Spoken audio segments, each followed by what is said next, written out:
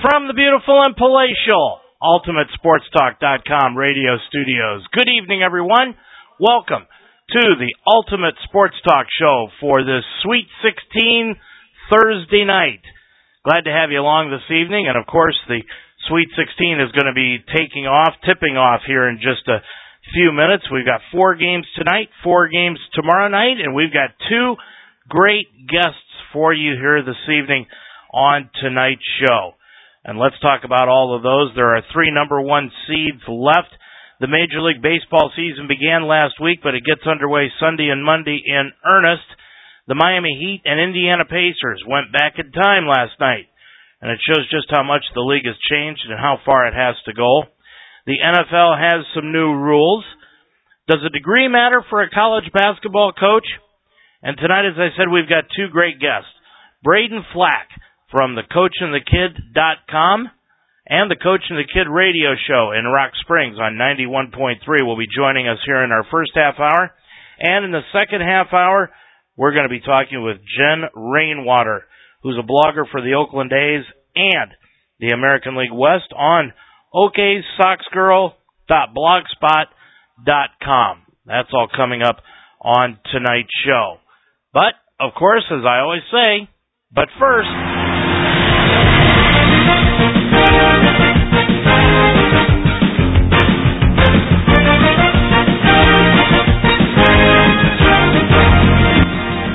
well, we're down to the Sweet 16, and they'll get down to the Elite 8 this weekend, and then after this weekend passes us by, we'll be going to the Final 4.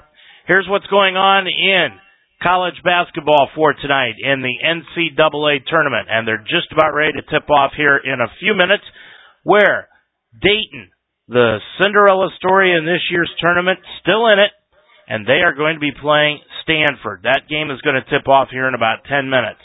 Also tonight, tipping off in about a half an hour, the Baylor Bears will be taking on number 2 seeded Wisconsin. Now, in the late games for this evening, UCLA will be playing number 1 Florida, and then in the second late game, San Diego State will be playing Arizona. Now that's a look at tonight's games. Tomorrow night's games, the early games are number 11 Tennessee playing number 2 Michigan, and Connecticut will be tipping it off against Iowa State. And in the late games for tomorrow night, it will be Kentucky taking on Louisville. That's the first late game. And the second late game, Michigan State will be taking on Virginia. So that's a look at the games for tonight in college basketball. And boy, if I had to pick them, and what the heck, I might as well. You've got Dayton playing Stanford tonight. I've got to go with Dayton. I think they're on a roll, and I think they're going to beat Stanford this evening. Baylor will play Wisconsin, and you know, I said Wisconsin was going to make it to the championship game, but the way Baylor's playing, I think Baylor's too athletic for Wisconsin tonight. UCLA playing Florida. Something tells me UCLA is going to play a lot better than what Florida will, but I'm going to go with my head. Florida to win that game. And San Diego State against Arizona.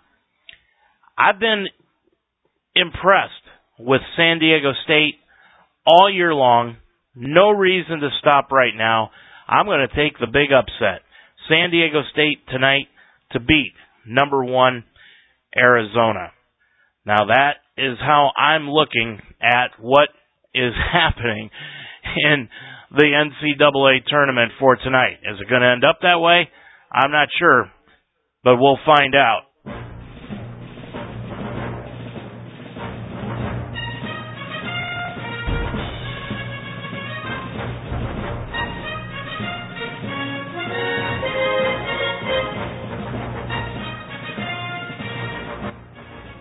Well, a big ruling in college football came down this week. The Chicago District of the National Labor Relations Board ruled on Wednesday that Northwestern football players qualify as employees of the university and can unionize.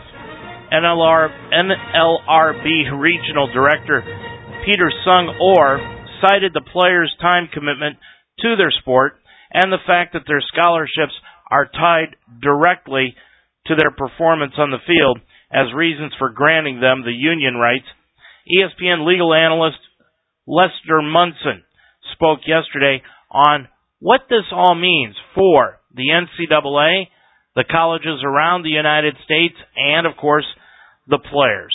For Northwestern and for all other private universities, they must now face the prospect that scholarship athletes in football and in men's basketball will be able to form unions, will have a voice in the management of their lives on the campus, will have a voice in practice schedules, will be able to bargain for rights and for privileges that would have been unthinkable several years ago for scholarship athletes. It's a blockbuster decision, and it could easily begin a process now that could change the entire face of college sports. From what I know of the Northwestern reaction, the school is stunned and amazed at the decision.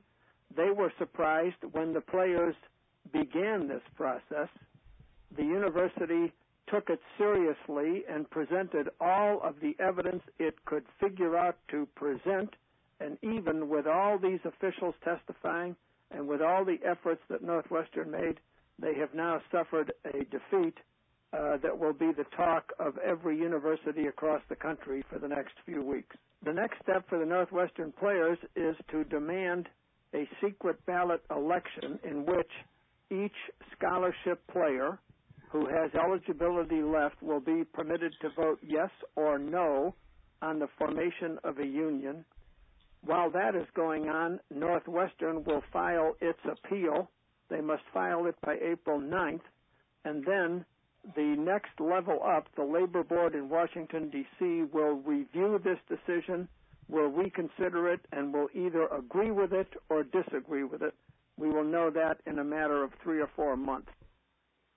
Well, keep in mind that this doesn't apply to state schools, only private schools so far. So schools like Michigan, Ohio State, Nebraska, state universities, they don't have to adhere to this ruling. So not only does Northwestern, which is a private school, disagree with the ruling by the NLRB, but the Big Ten also does too, and released a statement that read, "While we respect the process followed by the National Labor Relations Board, we disagree with the ruling. We don't believe that student athletes are university employees. The issues raised during the hearings are already being discussed at the national level, and we believe that students should be part of the conversation." It was a sentiment shared by all of the big NCAA conferences, including the SEC. Now, former Northwestern quarterback Kane Coulter is the one that really spearheaded this movement at Northwestern, and he says this isn't about the athletes being paid. It's about medical protection. We're taking steps, on our journey to secure basic protections and basic rights. Number one, I think you have to look at the medical side of things. Right now the NCAA doesn't guarantee that any of our medical bills will be paid, whether you're a current player or especially a former player. And as in all sports, injuries are a part of it. And, when we're wearing our school colors and sacrificing a lot, we should expect that, our medical bills should be taken care of. That's the major part. But I think there definitely needs to be, some academic support. When you look at the graduation rate for college football players across the nation, it's right around 50%. And that's not, setting up these players for success down the line and outside of their sport. So there's a lot of things that this union will be able to bargain for and represent the players and hopefully create a better experience for all the players. The NCAA has been under increasing scrutiny over its amateurism rules and is fighting a class action federal lawsuit by former players seeking a cut of the billions of dollars generated from live broadcasts, memorabilia sales, and video games. Other lawsuits allege that the NCAA failed to protect players from debilitating head injuries. This is going to be an interesting landmark case, to be real honest. This is going to be one that, even though Kane Coulter says does not involve players being paid, in the next few years, that is just what this ruling could develop into.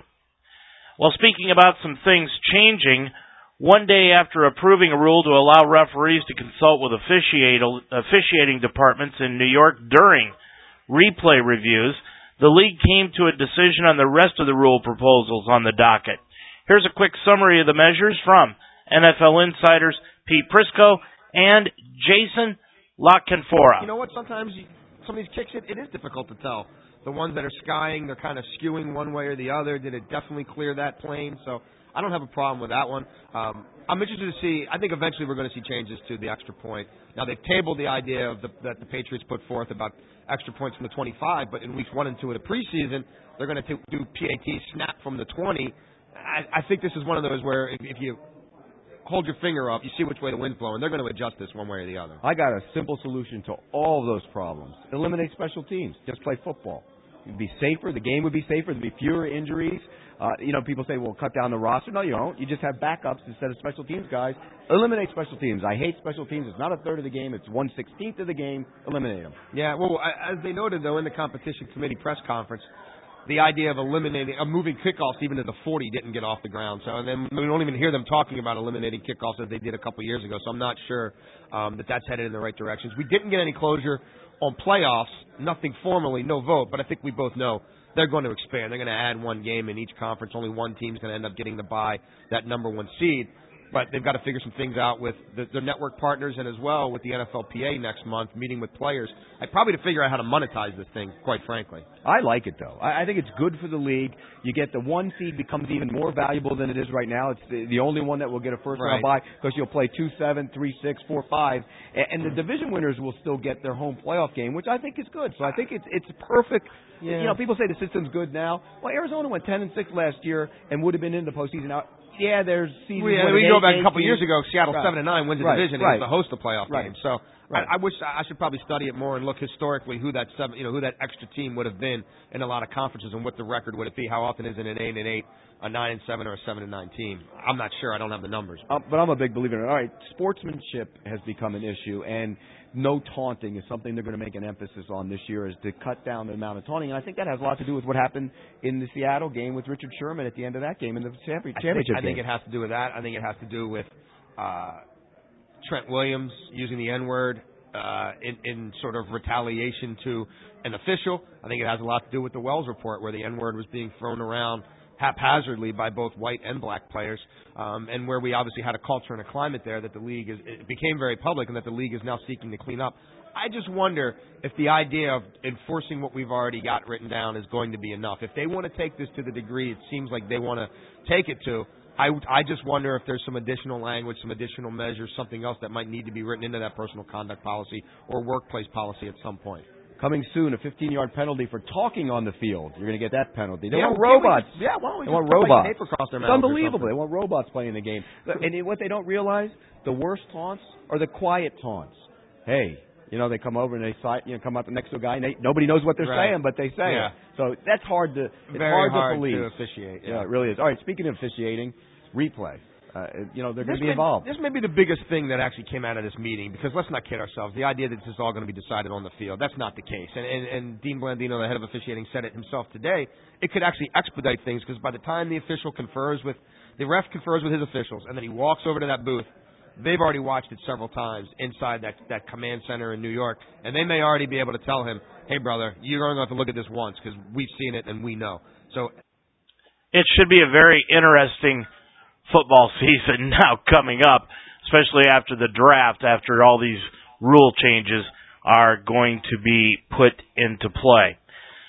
Well, let's continue on tonight's Ultimate Sports Talk show.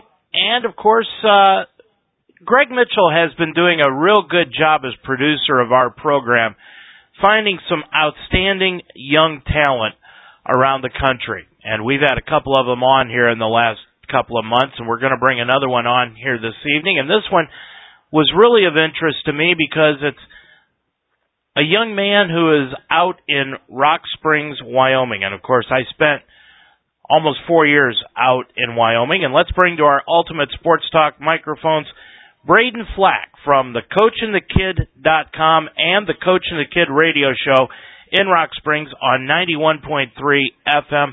Braden, thanks for joining us tonight. How are you? I'm great. How are you? Thanks for inviting me on.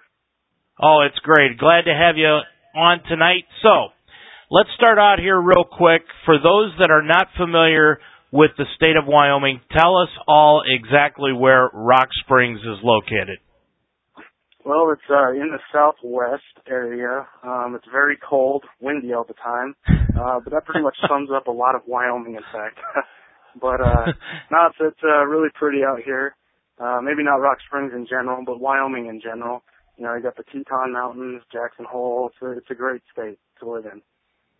Yeah, I've still got friends out there, and it was great. I spent, like I told you in an email, I spent about 4 years in Gillette. We'll get into more of that in a little bit. But, Braden, I want to ask you, you have got a blog, you've got a radio show, and you're only 16 years old. Tell us, how did you get started in this, and how did you get the radio show developed? Okay, yeah, so it's kind of a long story, but I'll try to do my best. But to start off, me and my friend Ryan Grosnickel, who used to co-host the show with me, actually, we were interested in doing, you know, kind of a podcast thing. So I think it was about 2 years ago, we set up this thing on Spreaker.com. It's kind of similar to, you know, kind of a free website where you can do like a whatever you want to call it, a podcast or a radio show.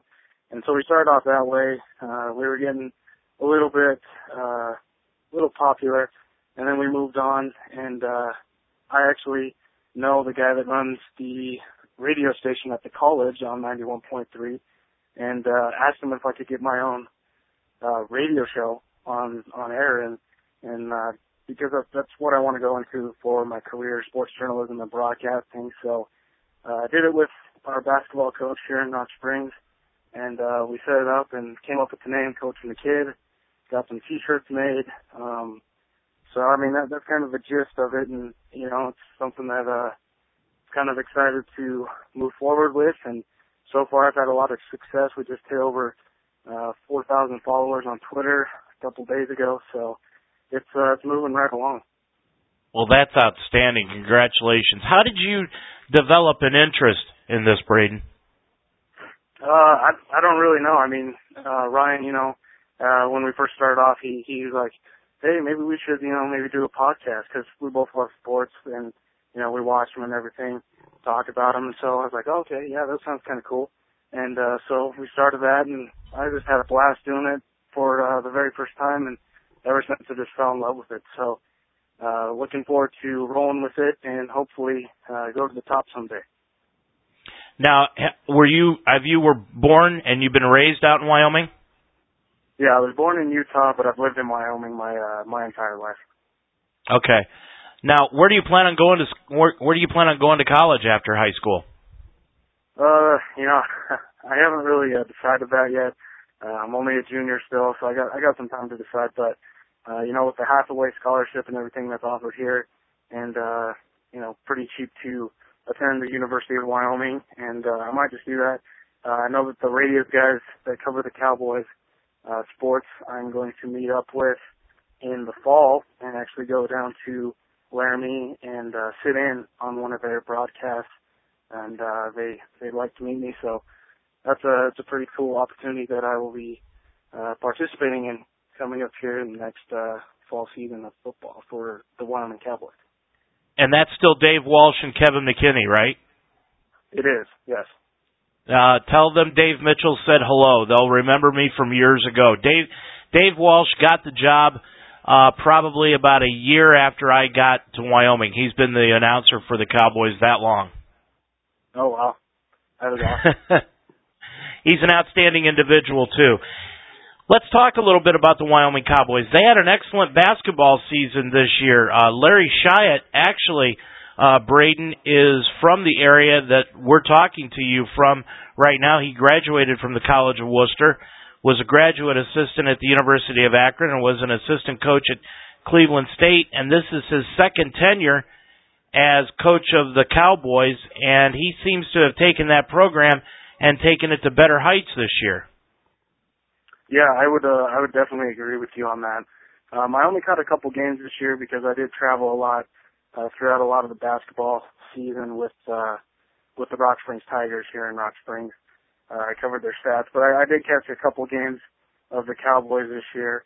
I was actually going to go and sit up there with Dave Walsh and McKinney at I believe it was the Boise State game, but I was unable to go because I think we had a state tournament that week. But I did catch a couple games, and really what killed them is when Larry Nance Jr. got injured, and he was out for the rest of the year. Otherwise, I think we'd be seeing the Wyoming Cowboys in the tournament right now. Yeah, they really. I got a chance to see them play probably 4 or 5 times this year on satellite, and when Nance went down, that seemed to really. They seemed to play better basketball with Nance gone, but they didn't have enough firepower to win ball games, did they, Braden? Yeah, I would definitely agree with that statement. Totally 100% with you there. Now, you brought up something that is very interesting, and I know you did it inadvertently, but the fact that the high schools all over Wyoming, people probably don't realize this, they are spread out all over the state, and it's normally a 2 to 3 hour trip to just go play a Friday or a Saturday afternoon ball game, isn't it? It is.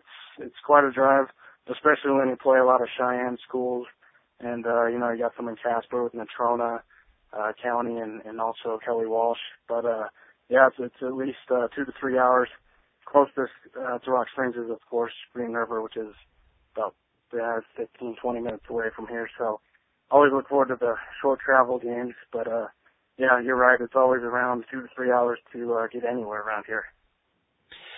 Now, does Rock Springs, if I remember right, I know in Gillette we did this years ago, used to travel into Cheyenne and play both teams, just stay overnight and play one team on Friday, the next team on Saturday. Is it still done in Rock Springs that way or not?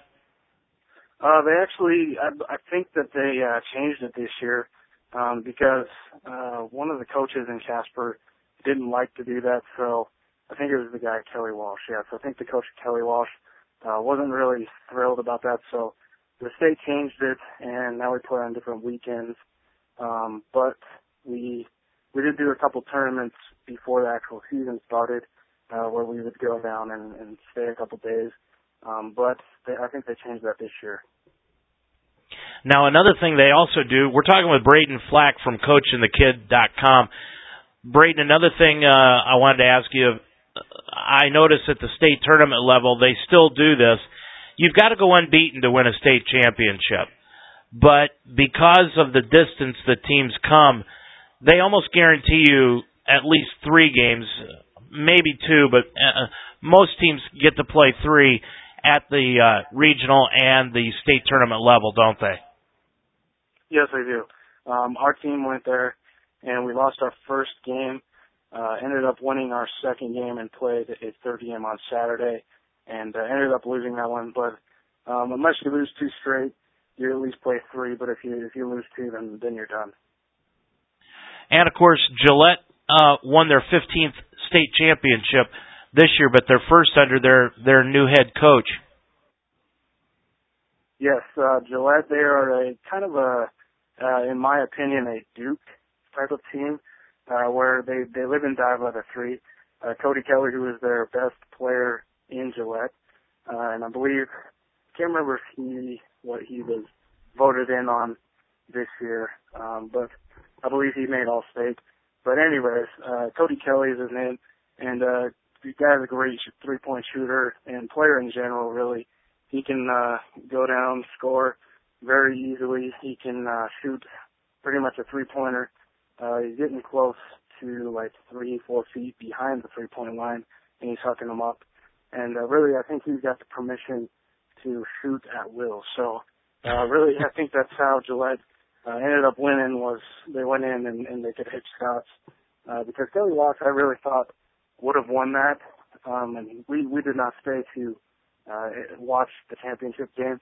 We had to get on the road because it's such a long drive, like we've mentioned. And so I did not get to watch it, but from what I've heard, they were hitting a lot of shots. So pretty much, like I said, kind of a Duke type of team, in my opinion. Braden, let's talk about some other teams out there. It was not a good showing for the Denver Broncos in the Super Bowl, but they've really been active in free agency, and they seem to be intent upon putting a team on the field that can win Peyton Manning that second Super Bowl. You're definitely right. Upgrading that defense was one of my main concerns going into this off season, which they of course have done so far. Although they just lost Noshawn Marino today to the Dolphins, which I kind of did expect to happen. But we got some young tailbacks that can produce, I think, coming up in the future for us. But as far as the defense goes, I think the defense has gotten a lot better. But I still think they need to grab a couple more players for that defensive side of the ball. But overall, I think Denver, they can make another shot. But as far as Peyton Manning goes, it's probably going to be his last chance to get that Super Bowl ring. Braden, tell me, John Elway, of course, was a god out there as a player, and is there anything he can, now as president, he's taken this team to a Super Bowl. Is there anything he can do in Colorado to really diminish his reputation? Well, the guy's a heck of a quarterback, and, he did a great job. Well, he's done a great job so far as head operations of what Denver does. I mean, when you go out there, you get Peyton Manning, a player like Peyton Manning, one of the best quarterbacks ever to play the game. You bring him to Denver and take him to a Super Bowl this year. Even though they didn't win, it was still fun to see them get there finally. First one in my lifetime that I've actually been able to watch.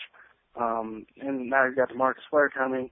He's done such a great job in Denver that I don't think you can really do much to ruin your reputation. Unless, I don't think you can do anything, in fact. Well, you say that was the first in your lifetime. Let me tell you real quick. When I was out in Wyoming, I was one of two Cleveland Browns fans, and that was my wife and I. And they were constantly getting beat by Denver. And being on the radio in Gillette and getting beat by Denver, it did not make me very popular at the time.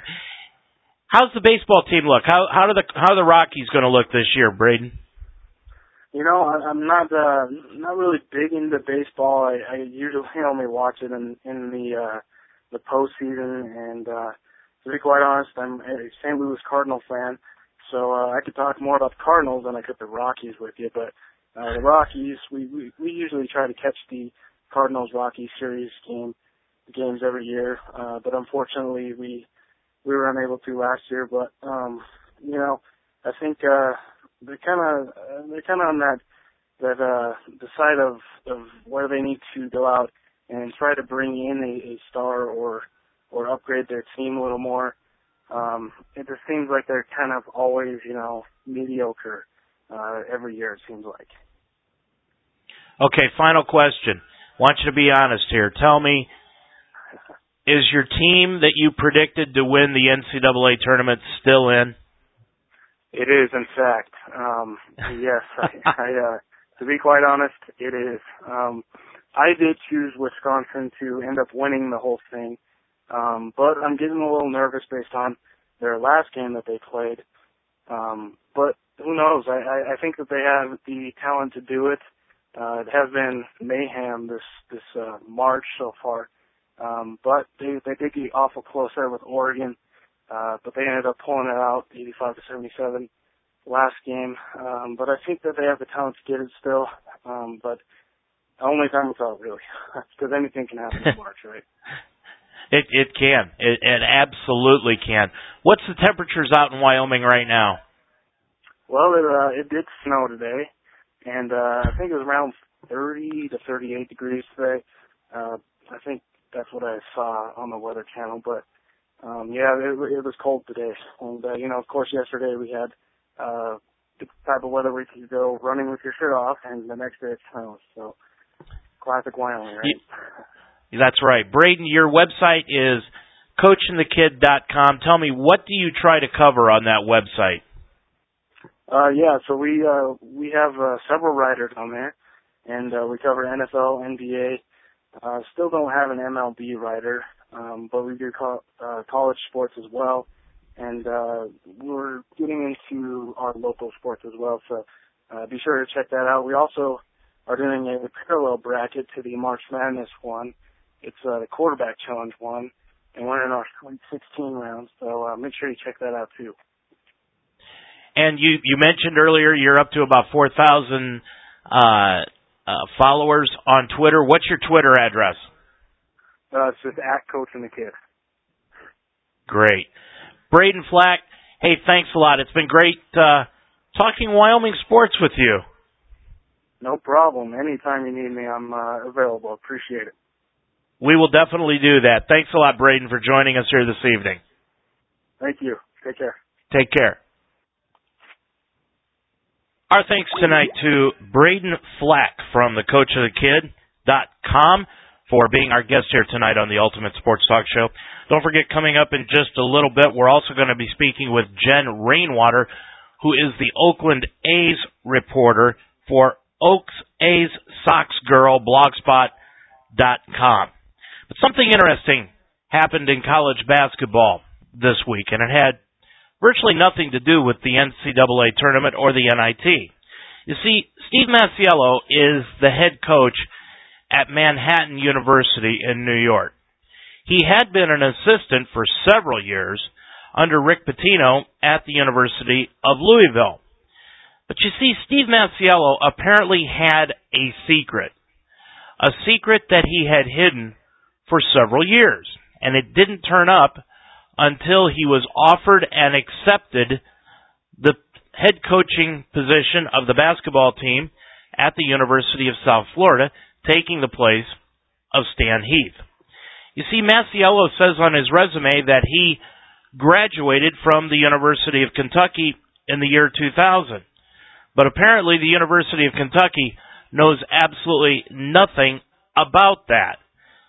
So, now what? The University of South Florida has withdrawn their offer of the head basketball coaching position to Masiello, and Manhattan University has put Masiello on administrative leave. Now, Kiernan Darcy of CBS Sports reports that Manhattan originally are the ones that dropped the ball on Masiello. Well, they clearly did not vet him as closely as South Florida did. He was an assistant coach there for several years at the beginning of his career. So when they hired him as the head coach in 2011, they clearly already had a relationship with him and knew him pretty well. So clearly, in both instances, both when he was hired as an assistant coach and as the head coach, he wasn't vetted closely enough where they confirmed whether or not he had graduated from Kentucky. Well, Manhattan has said that, I just clarified a short time ago that he never officially resigned from Manhattan. He did have the agreement in principle with South Florida, so that's why they were able to place him on leave. And where it stands now, he's as Manhattan said in its statement, he's reviewing his status, his degree status at Kentucky, and Manhattan, I think, is probably waiting to hear what he comes back with. Nobody's been able to reach Steve for comment yet, but Manhattan may also be waiting to see how this plays out from a PR standpoint. It's obviously a guy that's done really well on the job there at Manhattan. Absolutely. And I'm sure that a guy that, they'd like to retain if they feel like they can trust him. But the question is, will there be a public relations hit by the fact that they are going to retain a guy who clearly, lied about his resume? It's obvious that Masiello is a good basketball coach. He learned under one of the best in Rick Pitino, as I said, and he has a 60-39 record in 3 years with the Manhattan Jaspers, and he got them to the NCAA tournament this year and came within 7 points of beating the defending national champions.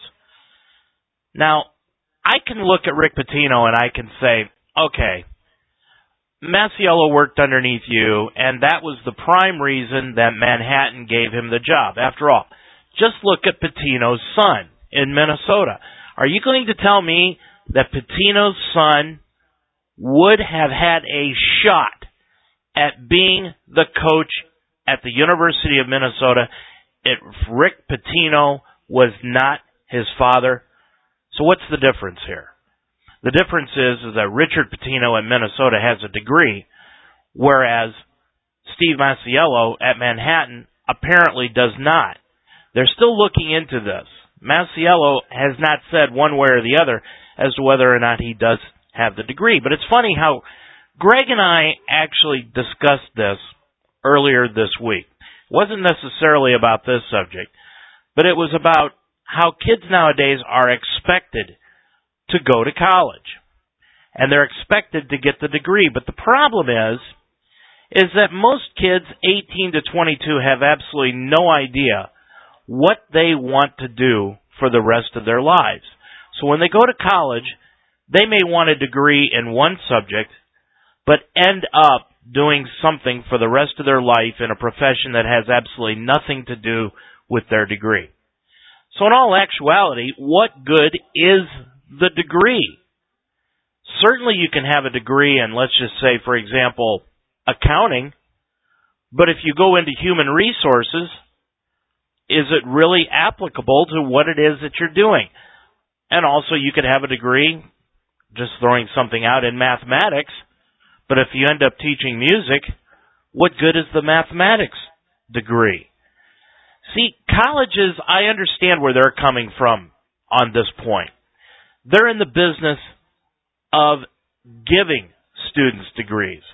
That's their prime responsibility. That's their business. They want to make sure that kids that get their degree. So if they're going to hire somebody into their university, they need to make sure that these people have degrees also. They preach higher learning. That's what their job is. But their job is also to put fannies in the seats. Who really cared about Manhattan College until Masiello got them to the NCAA tournament? Who cared about Florida Gulf Coast a year ago until they made the NCAA tournament? Many people haven't even heard of Wichita State University. Butler a few years ago. Finally, people started to realize who they were. Now, I've got to say, in all honesty, I'm not sure if any of these players have graduated, or these former players, I should say, have graduated yet.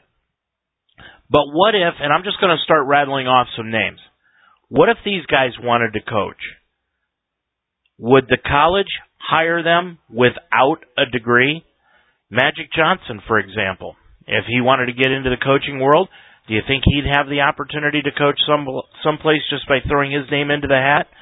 Isaiah Thomas has already been a coach at the college level at Central Florida, but I'm not sure he ever graduated from the University of Indiana. He was only there for 2 years.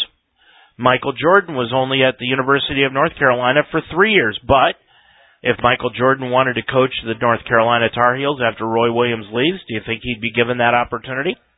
And what about LeBron James? LeBron James could probably walk in and be an assistant coach after his playing days are over to Keith Dambrot at Akron U. Or he could even take over for Dambrot.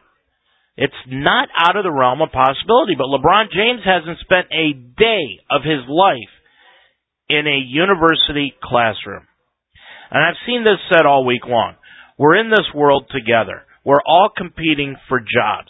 And what Masiello did was a betrayal to everyone who tries to compete the right way. Is that necessarily the case? Is your resume spotless? Is there a little white lie on it? Everybody tries to do the same thing with their taxes. And the thing about it is that if you start down this slope, it just continues to go. But I've also seen where Masiello didn't deserve to be a Manhattan assistant in 2001. He didn't deserve to sit on Pitino's bench in 2005, and he didn't deserve the head coaching position at Manhattan in 2011. And I disagree with two of those three things. Rick Pitino can put anybody on that bench beside him that he wants. It doesn't have to be someone who is degreed.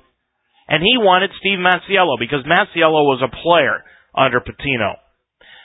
And Manhattan didn't have to hire Masiello as head coach, but they did it primarily because of his association with Rick Pitino. Yes, he got those jobs and somebody else didn't. But did he get those jobs primarily because he had a degree I doubt it. He got these jobs because he had worked under Rick Pitino, and that is why he was named head coach of Manhattan, and it was because of his success at Manhattan is why he was named the head coach at South Florida. It had absolutely nothing to do with him being a degreed individual.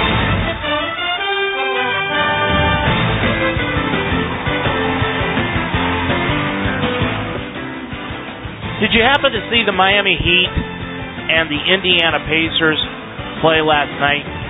It was one of the biggest games in the regular season in the NBA this year, and it's primarily because the Indiana Pacers have a 2-game lead over the Miami Heat in the NBA's Eastern Conference, and whoever wins that race, of course, will have home court advantage in the NBA playoffs on the Eastern Conference side throughout the entire playoff season. Well, Indiana now has a 3-game lead because they beat the Miami Heat 84-83 last night. But what I thought was astounding was how physical this game was.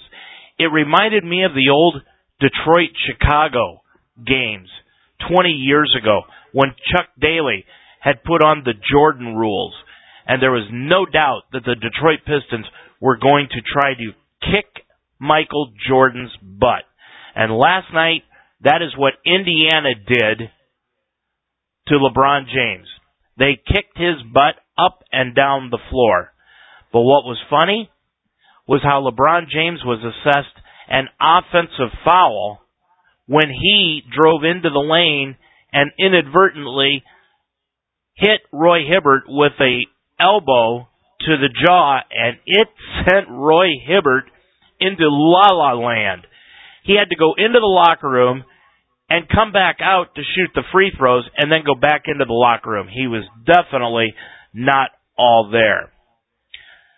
And you look at this Miami Heat team, and it's really interesting because I think the Heat are on their last legs. There are several rumors swirling, and just watch LeBron James right now. He appears disillusioned with Chris Bosh. You know, I was speaking this morning with someone, and I said Miami is the big three as long as D-Wade is playing the way D-Wade can play. But if Dwayne Wade goes down with a leg injury, that means Chris Bosh now suddenly is put into the number 2 role behind LeBron, and the number 1 or 2 defender on the team that they're facing that night is guarding Bosh, and Bosh goes into oblivion when that happens. But if Bosh is capable to play against the 3rd or 4th defender on an opposing team, that's when he can flourish. So if D-Wade is playing the way D-Wade can play, the big three is the big three.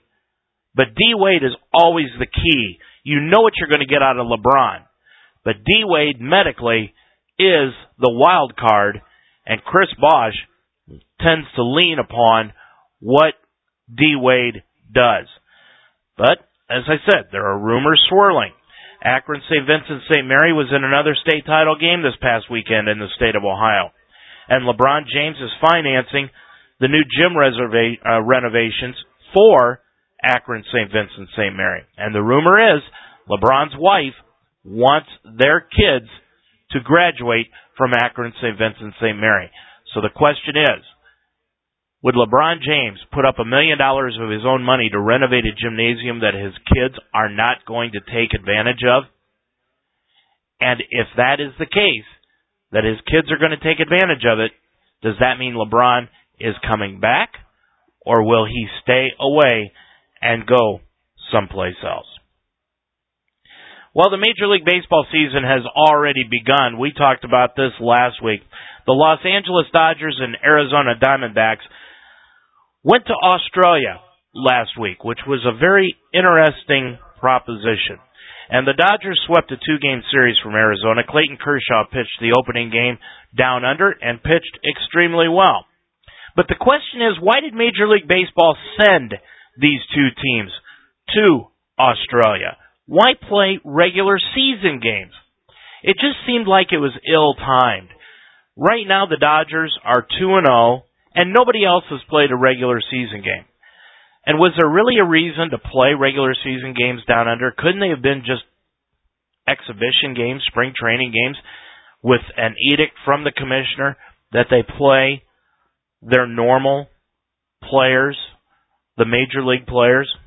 It could have been done that way. I doubt if they would have had any dent in the attendance had that happened. And of course, there's the long plane ride of about 12, 14 hours. And now Kershaw's out with an oblique injury for at least 2 weeks. Could the plane ride have had anything to do with that injury?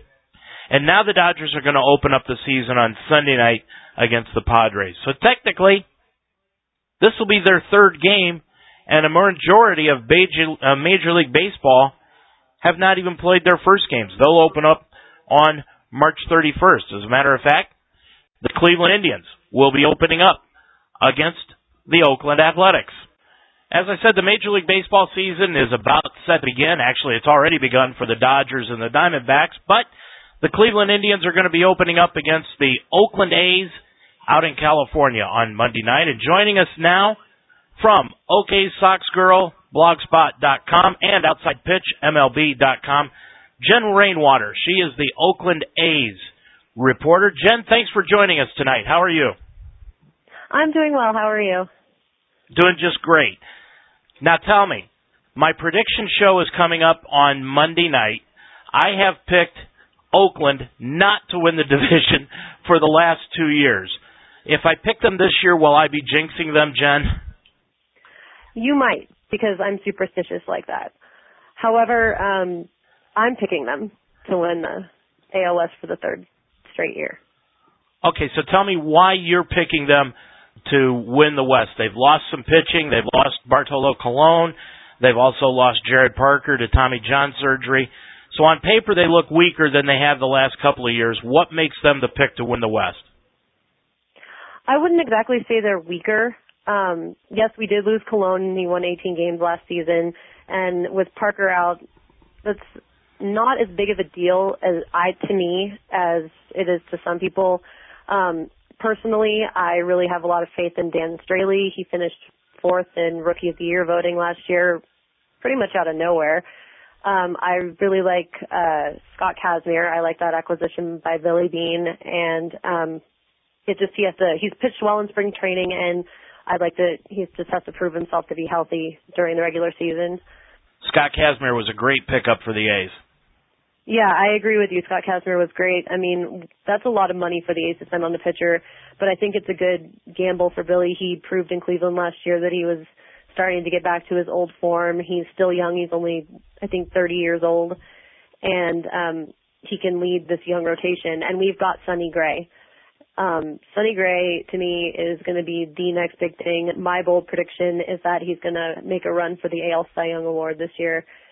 Against the Tigers in the ALDS last season, he pitched against Verlander twice. In the first, in Game 2, he matched him 8 shutout innings and 11 strikeouts each. In Game 3, he had no offensive help, but if we'd been able to hit Verlander, which we've proven we really can't the past 2 years, in any other circumstance, Sonny Gray would have won that game. He only gave up 3 runs and 6 hits. So I think if you're looking at Sonny Gray, and people are saying, and I even wondered myself why Melvin would pick Jared Parker to start opening day. I would have automatically picked Sonny Gray without even thinking about it. He's been in the big pressure situations. And I would call being against Verlander twice in the postseason when you've only played half of a season in the major leagues pressure situations. So I don't think opening day is going to phase him at all. I think he's going to be fine, and we'll probably win that game. Jen Rainwater, our guest tonight, talking about the Oakland A's for this year. Jen, of course, I guess the big story for Oakland is the change in closers, going from Grant Balfour to Jim Johnson. What's the difference between those two? I'm a little worried, to be honest, about Jim Johnson. He's given up a few runs this spring that I'm not too sure about, and I don't know that much about him as a closer. All I know is that he's had the most saves in the major leagues for the past couple of years. But with Balfour, we had the Balfour rage in Oakland. We had, he's got that intensity that I don't know that I'm going to see from Johnson. So I'm a little worried about that transition, but Johnson has a good record, so I think it'll be he should be pretty solid. To the average baseball fan, Jen, Josh Donaldson came out of nowhere for Oakland last year. What is he bringing to the table this year, and can he continue to improve? I believe he'll at least produce how he produced last year. He hit .301. He is the most amazing defensive third baseman I've seen in a long time. I mean, obviously there's Manny Machado, and then if you go back in the A's, there's Eric Chavez, who won 6 Golden Gloves in a row. But Josh Donaldson pushes himself to the level, and he's got a really high intensity when he plays, and he's going to make that catch every time. Like, there was this catch last season where he had to run through our foul territory in Oakland, which is the most foul territory in baseball, and jump over the tarps and basically into the stands, and he still came up with the ball, and it was one of the coolest plays I've ever seen.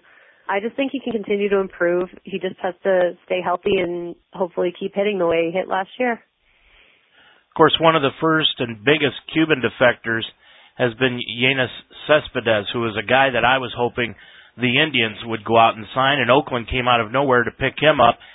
He's been quite a ball player for the last 2 years, but 2 years ago he had 82 RBIs, last year 80. Is he ready to crack that 100 RBI mark now?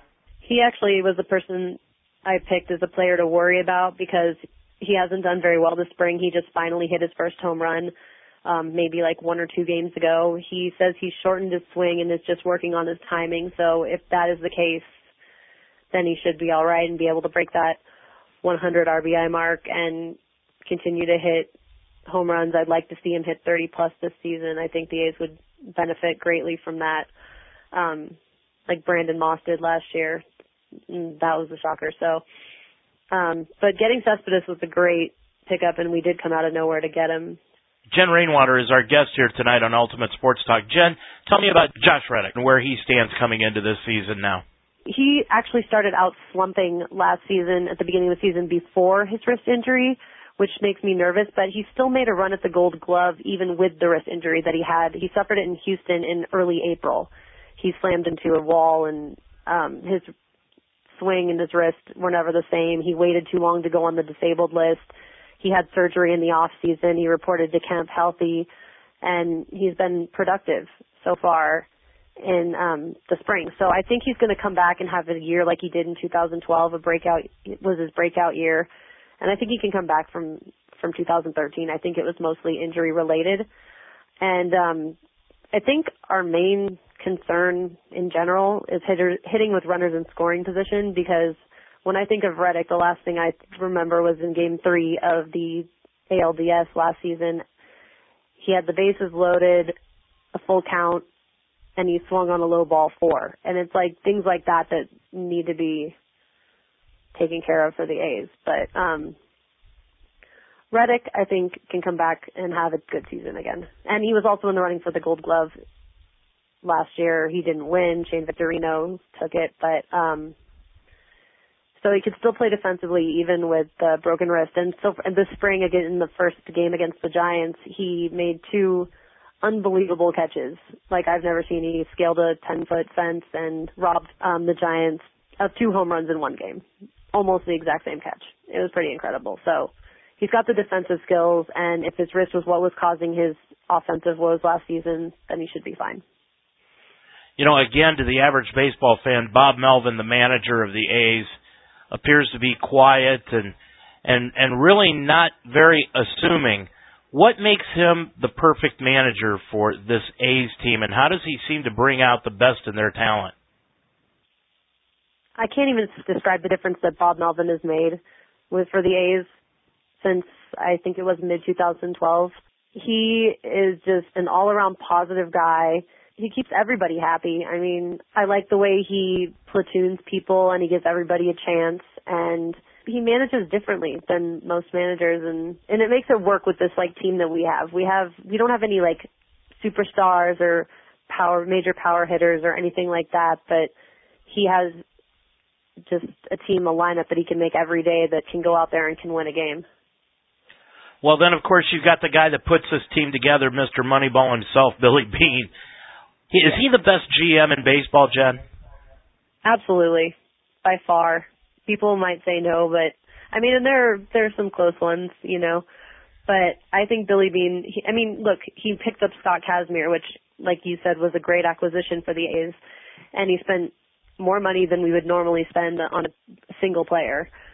But I think it's going to work out. You know, Billy knows something, and I think it's interesting that Grant Balfour failed his physical with the Orioles right after we got Jim Johnson from them. It's like, is Grant really healthy? Does Billy have some sort of intuition that we didn't already, you know, as fans or, you know, people watching, that we weren't aware of? So maybe Grant Grant struggled at the end of last year. He didn't blow a save till midseason, and then he blew his second save in Detroit in a 4-game series that we were about to sweep. And then after that, he wasn't quite the same. He was still the Grant Balfour that we love and the Grant Balfour that we raged for, but I don't know. I think Billy saw some things, so I think that the Jim Johnson trade actually was a good one, and especially just to give up Jamal Weeks because he has not been productive at all. That was a good move on Billy's part, and he's never failed us. We have a saying in Oakland, in Billy we trust, and so we just go with it. Jen Rainwater, our guest tonight. Jen, final question. I've got to ask you, when you come out with your predictions, who's going to be the two teams that face off in the World Series this year? I have who I would like to see, and then there's, you know, with the A's records, I'd love to see them in the World Series facing either, I want to say maybe the Washington Nationals or the Dodgers. The A's do have a problem getting past the ALDS. The last time they did that was in 2006, and then they lost to the Tigers in the 7-game series, which we seem to do a lot, lose to the Tigers. I think the key to the A's getting to the World Series, I think it's possible, and it's a very good possibility, but they need to just have offense in the playoffs, and we haven't seemed to have been able to get that together in the last couple of years. But I would say, I'd love to see a Dodgers-A's World Series. Jen, tell us how to follow you on Twitter. What's your address? My Twitter handle is at OAKASSOCKSGRL. So it's Oak A's Sox Girl. Jen Rainwater, thanks for joining us tonight on Ultimate Sports Talk. It's been a pleasure. Thanks a lot. Thank you. Our thanks to Jen Rainwater again for being our guest here tonight. She's the blogger for the Oakland A's and the American League Western Division on OKSoxGirl.blogspot.com. So let's take a look at the opening week, the opening night games for Major League Baseball. As I said, on Sunday, there are 2 games. The Kansas City Royals will be in Houston, and the Dodgers will be playing in San Diego on the ESPN Sunday night game of the week. Now, on Monday, the Cleveland Indians open up Monday night in Oakland against the Athletics, and the Cincinnati Reds will be at home at Great American Ballpark, and they'll be taking on the St. Louis Cardinals. Here's the rest of the schedule. In the early afternoon, it's the Cubs traveling to Pittsburgh to take on the Pirates. Kansas City will be in Detroit. The Nationals will be in New York to take on the Mets. Philadelphia goes to Texas to play the Rangers. The Atlanta Braves will be in Milwaukee playing the Brewers. And the Boston Red Sox, Grady Sizemore, their new center fielder, will be in Baltimore taking on the Orioles. The late afternoon games, the Minnesota Twins are in Chicago playing the White Sox. And the Blue Jays will be at Tampa Bay playing the Rays.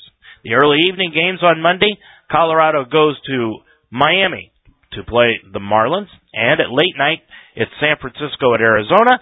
And the Seattle Mariners will be in Los Angeles to take on the Los Angeles Angels. And that's going to do it for tonight's Ultimate Sports Talk show. Glad to have you along this evening. Our thanks to our guests here tonight.